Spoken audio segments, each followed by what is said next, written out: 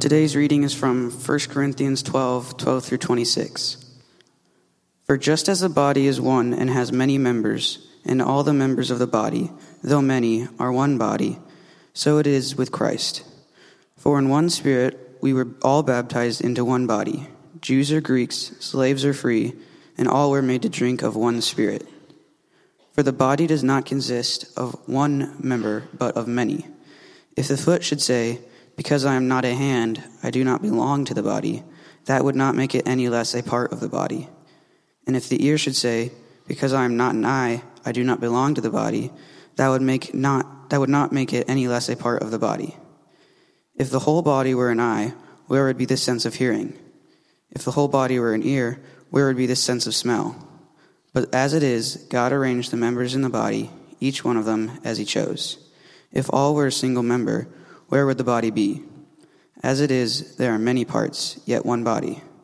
The eye cannot say to the hand, I have no need of you, nor again the head to the feet, I have no need of you. On the contrary, the parts of the body that seem to be weaker are indispensable, and on those parts of the body that we think less honorable, we bestow the greater honor, and our unpresentable parts are treated with greater modesty, which our more presentable parts do not require. But God has so composed the body, giving greater honor to the part that lacked it, that there may be no division in the body, but that the members may have the same care for one another. If one member suffers, all suffer together. If one member is honored, all rejoice together.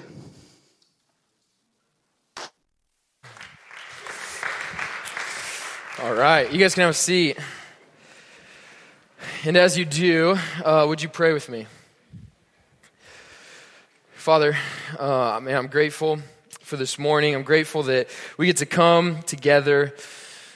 We get to hear from your word. I do pray now, just for the next few moments, as we look at your word, would you speak to us as a body and uniquely to each individual, God? Would you encourage and rebuke and exhort, whatever it is you need to do in our hearts, God, would you do that through your word this morning? Would you give us sharp minds and soft hearts as we approach the word of God, that it would shape us and that you would draw us into worship? I pray in Jesus' name.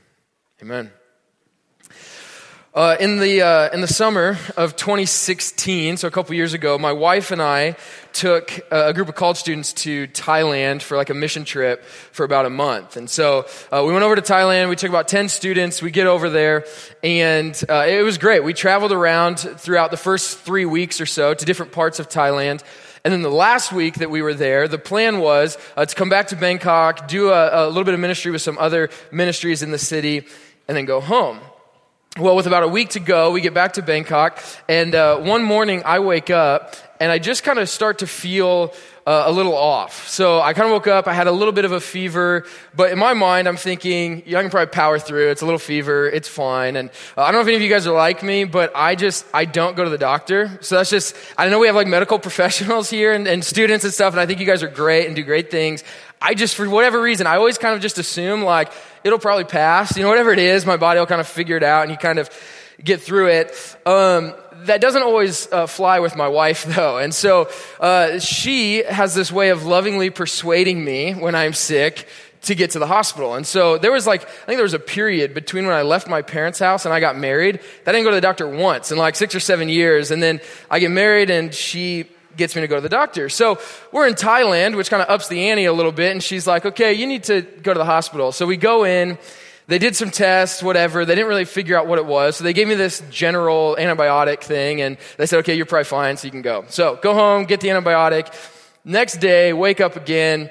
And things were like progressively getting worse. And so now it wasn't just like I had a fever, but I was kind of like conscious, but unconscious a little bit. Like I was completely zoned out. I couldn't eat anything. I just had more issues, let's just say. And so Bailey again said, hey, you need to go to the hospital. So we go to another hospital in Thailand.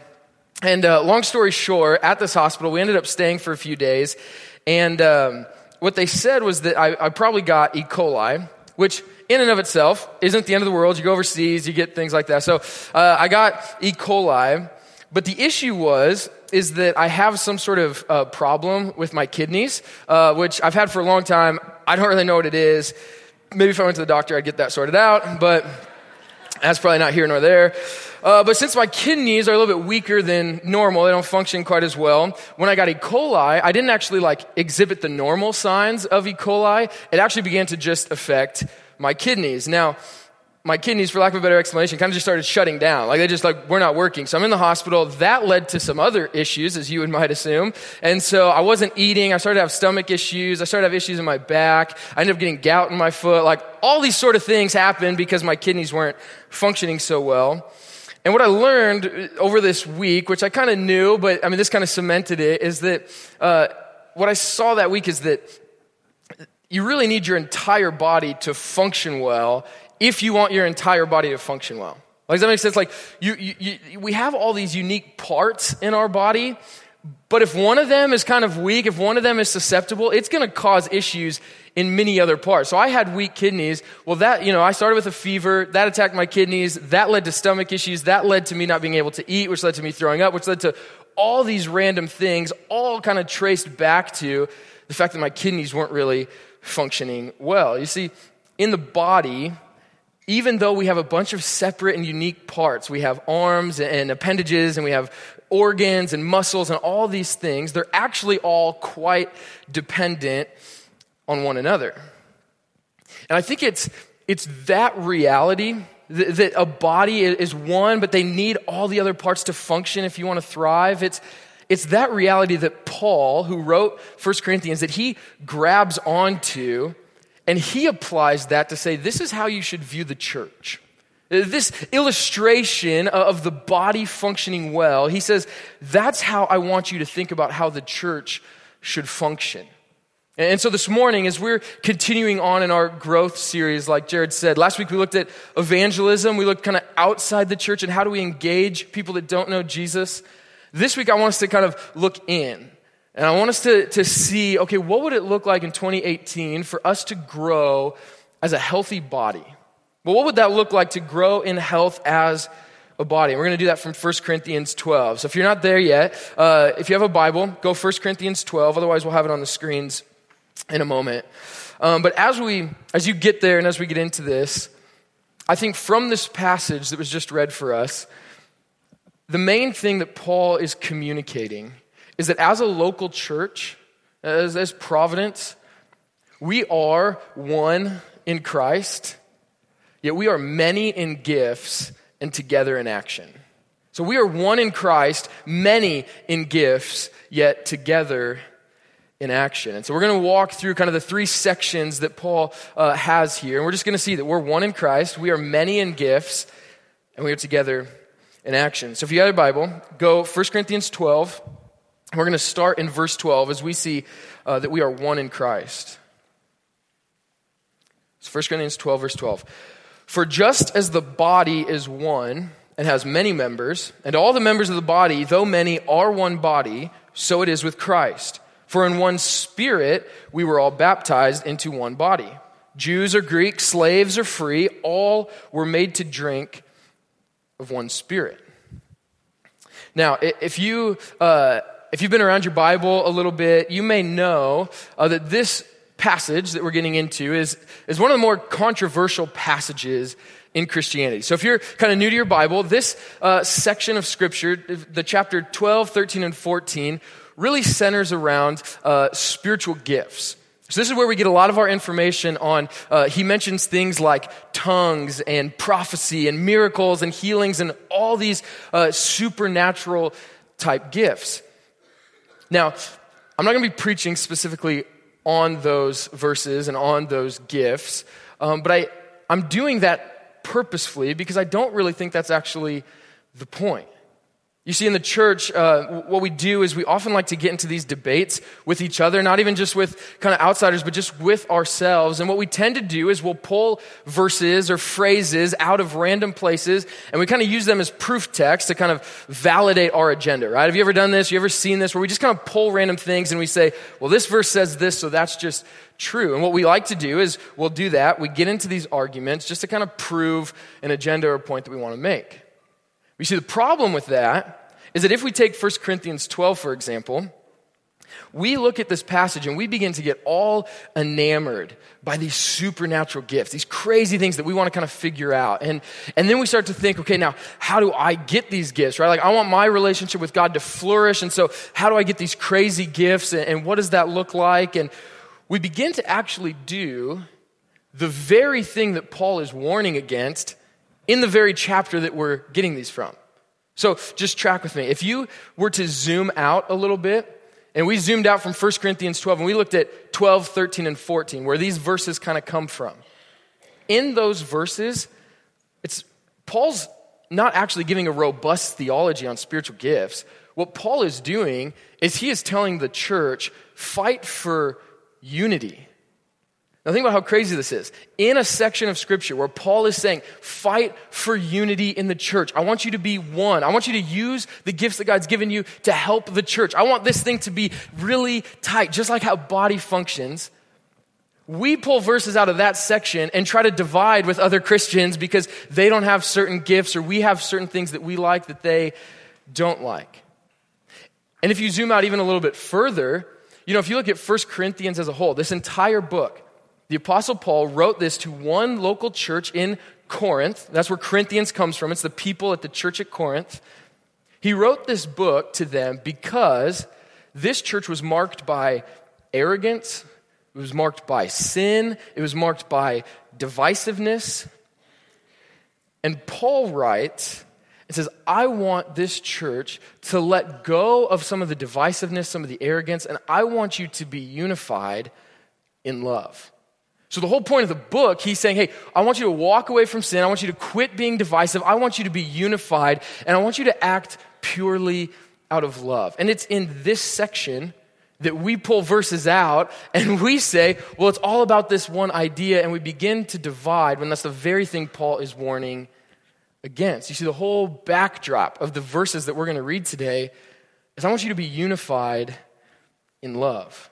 In other words, Paul is trying to say to that church, and I think Scripture is trying to say to us as a church, we are one in Christ. Fight to be one in Christ. I mean, if you didn't catch it, look at these verses again. In verses 12 and 13, in 2 verses, he says the word one 5 times. Look at it. He says, the body is one. We are one body. We have one spirit. We've been baptized into one body. We drink of one Spirit. Over and over and over again in this section, he's saying, you're one.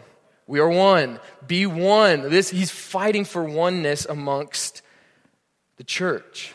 So before he can call us to any sort of action and any sort of application, he wants to remind us we're one in Christ. And so I would ask you guys, before we move towards application, what this looks like, do you actually view yourself as one with the church? Do you view us as a church as one in Christ? Are we united together in Christ? If you're not a Christian or you're not a believer in Jesus yet, the beautiful reality that Scripture teaches about the gospel, the good news of Jesus, is that he does 2 amazing things for us in terms of unity. Because in our sin, we have been separated from God. Yet because Jesus died and rose again, he has united us with the Father again. He's united us with the Creator, with God Almighty. But the second thing the Bible says is that he has actually not only united us with himself, but he's united us together. He has given us the church to be unified with. If you look at Ephesians 2, the whole chapter is you've been united with God, and then you've been united with one another. It's a beautiful passage that shows this, that the gospel isn't just that you have, as an individual, have been saved in your relationship with God, but you have also been kind of bound together with other believers. And I think this is hard for us sometimes because we are in a culture that is incredibly individualistic. And that's just the way it is. I'm not trying to talk really bad about it. I mean, it's just, the Western culture is very individualistic. There's some pros to that, but there's also some cons. And a big con is when we as the church begin to think about what it means to be a community, we struggle to think outside of individualistic terms. I mean, even if you would take kind of my generation and the millennials, there's kind of this, new wave of we want genuine community, right? We want authenticity, and we want to be together. But only if that's really kind of on our terms, right? Like, I mean, just if we're honest with ourselves, and this is me too, that if we're honest, we say, I really want authentic community, but I want it authentic in the way that I kind of want it authentic, and it's got to be with the people that I want it to be against, and if people push back against that, then I'm going to leave that community, and I'm going to find a new community, right? And what we're doing is we're saying, I want this great community that kind of fits me, right? Like, if my needs are getting met, if it's kind of what I want, then I'm one with these people. And what we're doing is we're taking an individualistic mindset and we're placing that over on top of the Bible, when Paul would say, no, it's not just about you. It's about the church that God has saved to be one. I think we view this way when we think about the church, right? I mean, if the church doesn't have certain groups that we like, the way that we like them, if the pastor is weird and says weird things, or if the music is different than we want, we just continually think, well, I don't need to be fully committed. I'll be here for a few months and here for a few months, and we just leave for just a random assortment of reasons that just kind of fit our needs. But Paul says here to one local church, he's saying, look, you guys are one. You guys are in this together. We are one in Christ. You got the same Spirit, the same baptism, and the same Lord. You are one. He says it doesn't matter, Jew or Greek, slave or free. It doesn't matter your background. It doesn't matter your color. It doesn't matter where you've come from. It doesn't matter the sins you've committed. He says it doesn't matter if you are in Christ, if you've trusted in Christ, you are one with the body. We're one in Christ. We are a body. But with that, Paul then, laying that foundation again, begins to move on. And then he moves, interestingly, he says, you're one in Christ. But then he moves on to say, but we're really diverse. He says the church should be diverse. Look with me again. He says we're one in Christ, but we're many in gifts. Look at verse 14 through 20. For the body does not consist of one member, but of many. If the foot should say, because I am not a hand, I do not belong to the body, that would not make it any less part of the body. And if the ear should say, because I am not an eye, I do not belong to the body, well, that would not make it any less part of the body. If the whole body were an eye, where would be the sense of hearing? If the whole body were an ear, where would be the sense of smell? But as it is, God arranged the members in the body, each one of them as he chose. If all were a single member, where would the body be? As it is, there are many parts, yet one body. Do you believe that you have a unique role and gifting to be a part of the church? Like, do you believe that you really belong as part of the church? Do you belong here? You know, when I say here, I do mean Providence in some sense, but just in God's family, in the body of Christ, do you believe that you belong? A week ago, I started this online class through this thing called edX. And basically what they do is they kind of synthesize and condense some courses from universities like Harvard and Berkeley and MIT and all these universities. And they condense these classes, put it onto an online format for really cheap so that you can go on and you can just kind of learn and discuss things with other people. And so I started a class the other week, and it's on world religions and conflict and peace.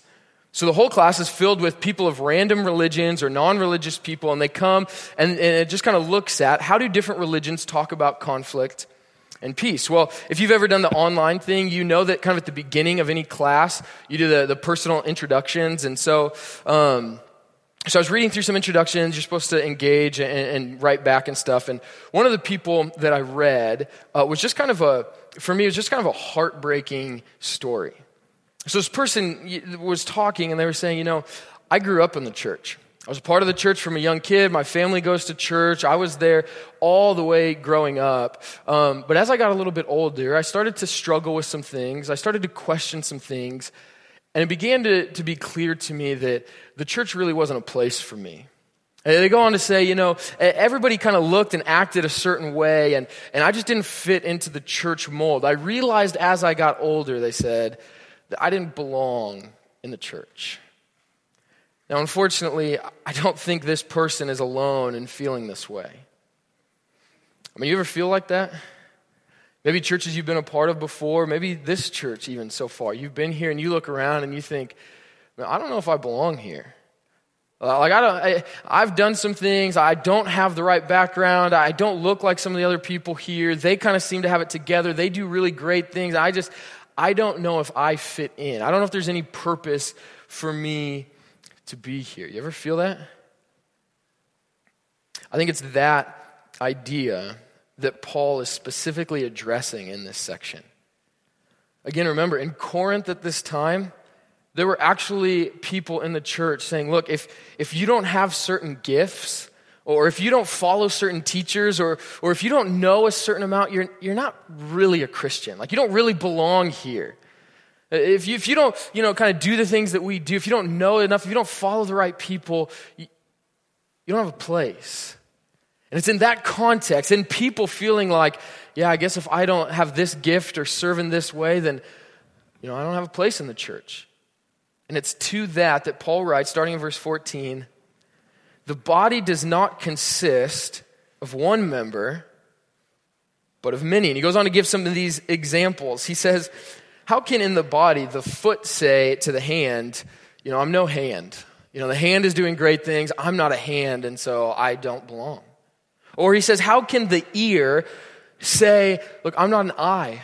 And since I'm not an eye and I can't see, there's no place for me. I don't belong because I'm not an eye. Paul's saying this is ridiculous. This is foolish. He goes on to say, look, we are one in Christ, but in God's amazing providence, no pun intended, in God's amazing providence, he has gifted different people with unique skills and roles so that when you put them all together, then they make a functioning body.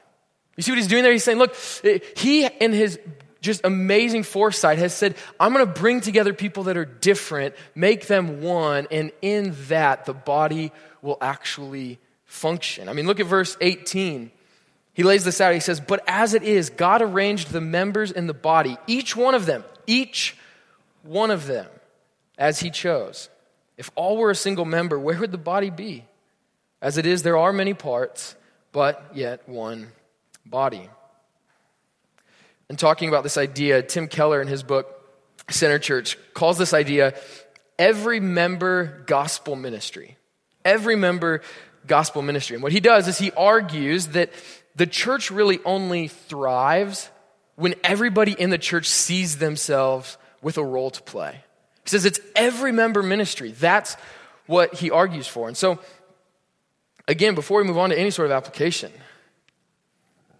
I want to encourage you all. You are needed here at Providence. If you're a member of Providence, if this is your church, you're needed here. Like, God has uniquely given you a gift and skills and a role and a purpose to play at this church. It says so right here. It says God arranged this way. That because you have been wired in that way, we need you to function well. You're not simply just a consumer. You're not just someone who just comes to church. God has gifted you so you don't just consume, but so you actually serve so that the church can move forward. The church needs every member gospel ministry. We are one in Christ, but we are many in gifts. And for the body to flourish, we need all the members all in. So we're many in Christ, we're many in gifts, but we are together in action. Let's look at the last few verses here. I'm going to read 21 just to 25. The eye cannot say to the hand, I have no need of you. Nor again the head to the feet, I have no need of you. On the contrary, the parts of the body that seem to be weaker are indispensable. And on those parts of the body that we think less honorable, we bestow the greater honor. And our unpresentable parts are treated with greater modesty, which our more presentable parts do not require. But God has so composed the body, giving greater honor to the part that lacked it, that there may be no division in the body, but that the members may have the same care for one another. Anthony Thistleton, on his commentary on 1 Corinthians, says that this right here is the essential problem at the church in Corinth. He said the whole problem can be summed down to this idea: I have no need of you. So that's the issue that's going on here in Corinth. We see it twice in verse 21. What he argues is that Christians in this church were beginning to truly believe, I don't need other Christians. Like, I have no need for you. I am doing just fine on my own. That they could do this Christianity thing all by themselves. That they were gifted enough or spiritual enough or wise enough or whatever enough that they have no need of the church. And doesn't that sound a bit too familiar to some of the sentiments we may feel are here today? As I was writing this, I was thinking, man, this is us today.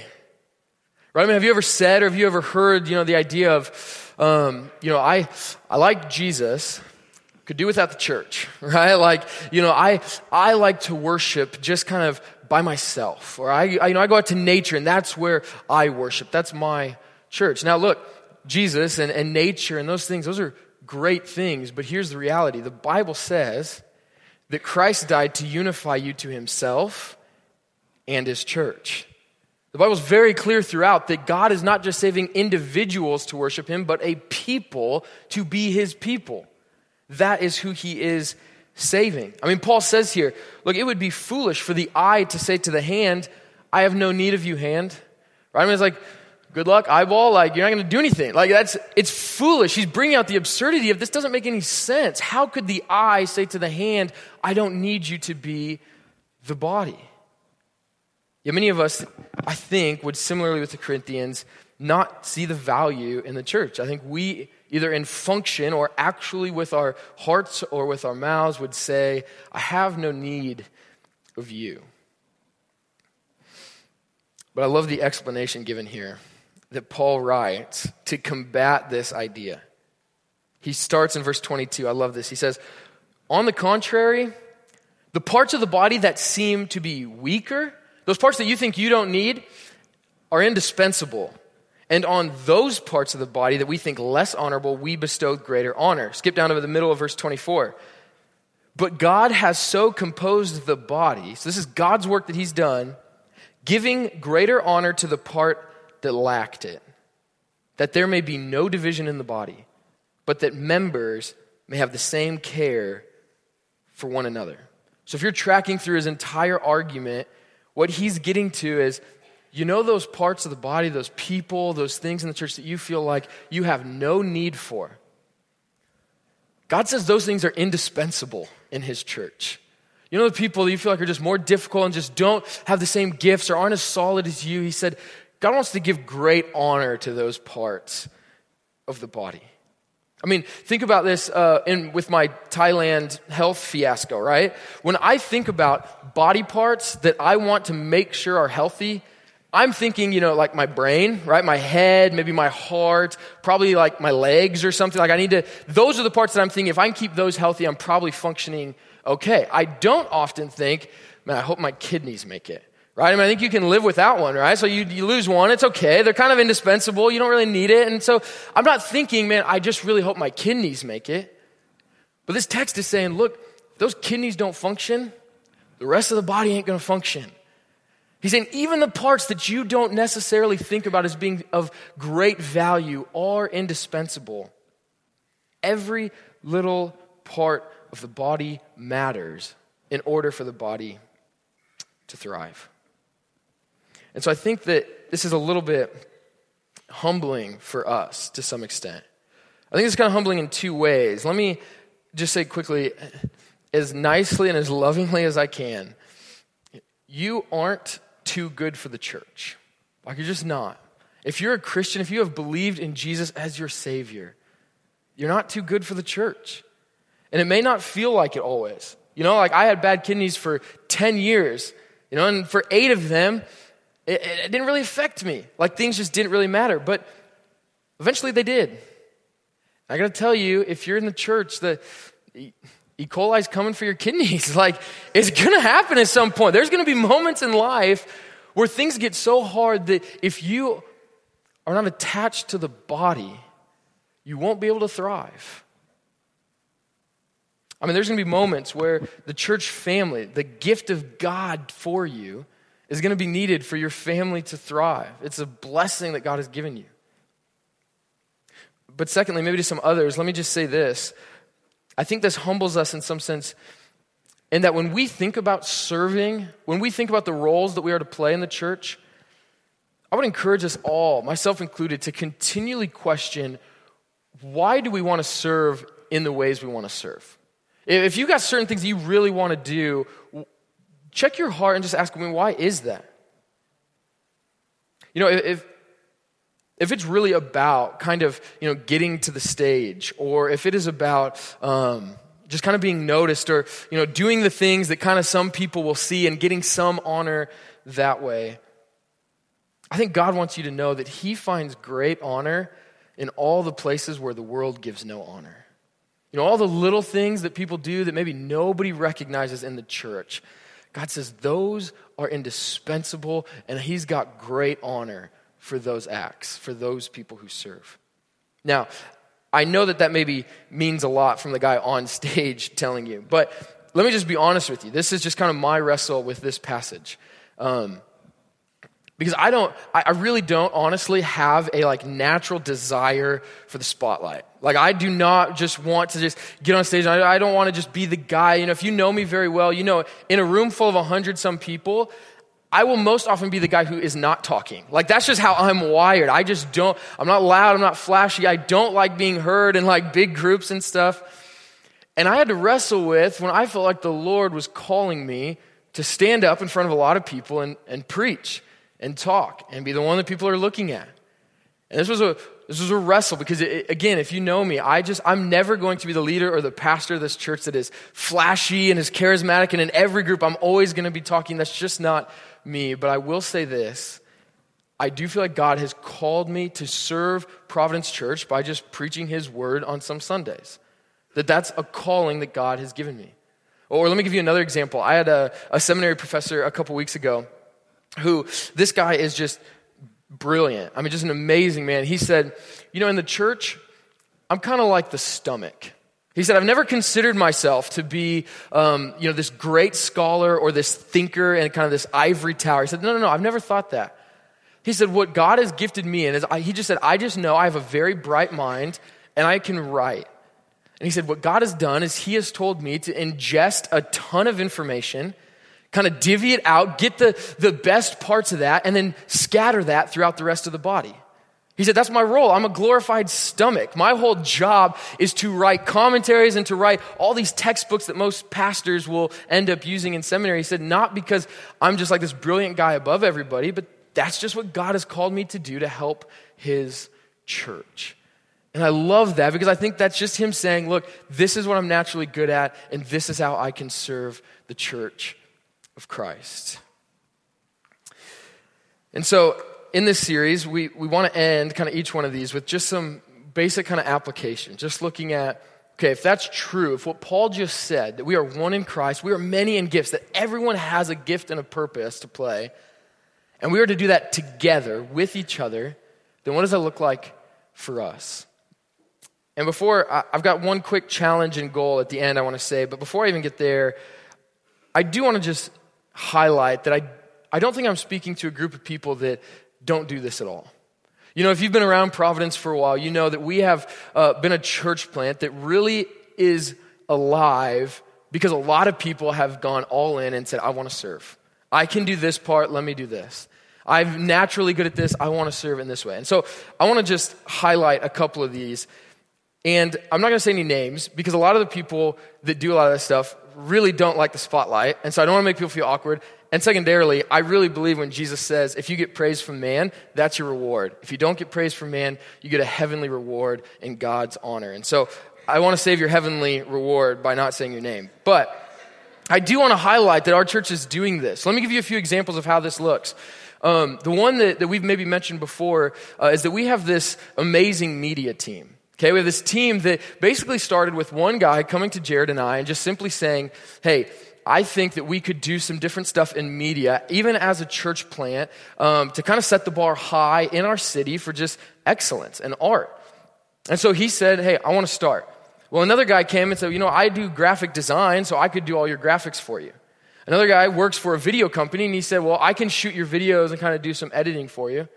And then some others said, hey, I'm a photographer, so I could do all your pictures if you want. Or another person's really good at communication and social media, and they said, I can run that stuff for you. And now we have this big team of people that are either in school or working in certain fields that said, I can do that to serve the church. Nothing huge, nothing fancy. It's just doing what they're naturally good at to help the church. Another one that I love is all of our serving team leaders. So again, a lot of us may even see anyone who serves on a Sunday is vital, but these leaders are giving up hours during the week to communicate, to set schedules, then to be heartbroken on Saturday night when we tell them, hey, we're not coming the next day, and they got to scramble, right? These are leaders that have just said, look, I can give 5 hours a week to helping all of this on a Sunday morning function. I can do that. Another one that I love is we have a team that maybe many of you, we don't even think about, but we have a team that gets here every single morning at like 7 to 7:30 to set up everything that you see here. Which I know as you look around, you think, well, that's not much. But if we didn't have this team, there would be nothing. Like there would be no chairs out, there'd be no tables, there'd be no instruments. Nothing would happen unless a group of people said, hey, I can wake up a few hours early, I can get there, and I can just set things up. And that is one where I feel like this passage speaks to directly. He says that is indispensable, and God finds great delight in those who will probably never be known by 90% of our church, but they do it every single week. Another group that I love is for our city group leaders, specifically the ones that host. I mean, that is a hard task every week to have, to clean your whole house, to have people there for 2 hours, then have to clean your whole house right away again. Like that is hard, and that's tough to do week in and week out. But we have, I think with the college group, we have like 10 or 11 city groups, and those are in homes where people have said, I will gladly open up my home for the people of God to come and engage with each other. People who bring food to those groups every single week, who just say, look, I can provide for this group. I have a few more. The last one I would say is we just started kind of this blog and podcast thing here at Providence that we want to begin to process through information, just think through critically as a church how we should live. And that really starts because there's a few people in our church that have said, I'm a writer or I write often. I can write for you guys. Like I can do that. And there's other people. We have a gal who has done editing and some technical writing and stuff. And she said, hey, look, I can edit all of your stuff because while I can maybe write and think some things, it would not make sense if I wrote it for you guys. And so she said, look, let me just take that, make all the edits and stuff and get that out in a way that you guys can actually understand it. That's somebody saying, look, this is just what I can do. I can serve the church that way. You see how, this isn't anything huge and flashy. It's just people saying, this is what I do well. I can serve the church in that. So let me end by just giving a quick challenge and then a goal for us. I think my challenge for us as we think moving forward is that would we, as everybody, all of us as individuals, would we really, truly consider ourselves one? Would we be all in and committed to this group of people here at Providence Church? I know many of you are. Many of you are here and you're serving and you're all in. But I know we also have a handful of people who are kind of in and out for various reasons. And I would say, would there be a season coming up where you would just go all in and commit to being here at Providence, to being a part of what's going on here, to play a part in the every member gospel ministry, that truly the church, that your definition of church would move from just a place you go to some Sundays to the people that you actually belong to. The church would actually be your people. And then my goal, this is fairly simple, but I think when I was reading about this idea of this every member gospel ministry, there's a saying that in churches, 20% of the people do 80% of the work. Right? That there's just a few people that do a lot of stuff, but most people just don't know how to do things or where they should do it or whatever. I want to challenge us that in 2018, we would truly move into an every member gospel ministry. That if you call Providence Church home, that there would be a place where you say, yeah, this is my piece of the church. Like this is where I run after things. This is where I serve. That this is how I help the ministry of Providence Church move forward. That we wouldn't have anybody here who's a core member of the church saying, yeah, I go there, but it's not really my thing. There's not really much that I do there. I just kind of attend on some Sundays. That we would transform that. I don't know of any church that could say we have everybody in our church moving the ball forward. But that's what we want to pray into. That you would feel like there is a place for you here at Providence. You would feel like there's something that you are good at, that you're gifted in, that this church needs. I want to call you into that. Let me read this final verse and I'm going to pray. I love this last line. He sums everything up like this. Verse 26, he says, if one member suffers, all suffer. If one member is honored, all rejoice together. Let me pray for us. Father,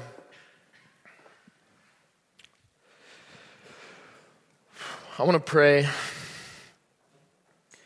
that you would use this word, your words from 1 Corinthians 12, to shape our church, that you would define us in that way.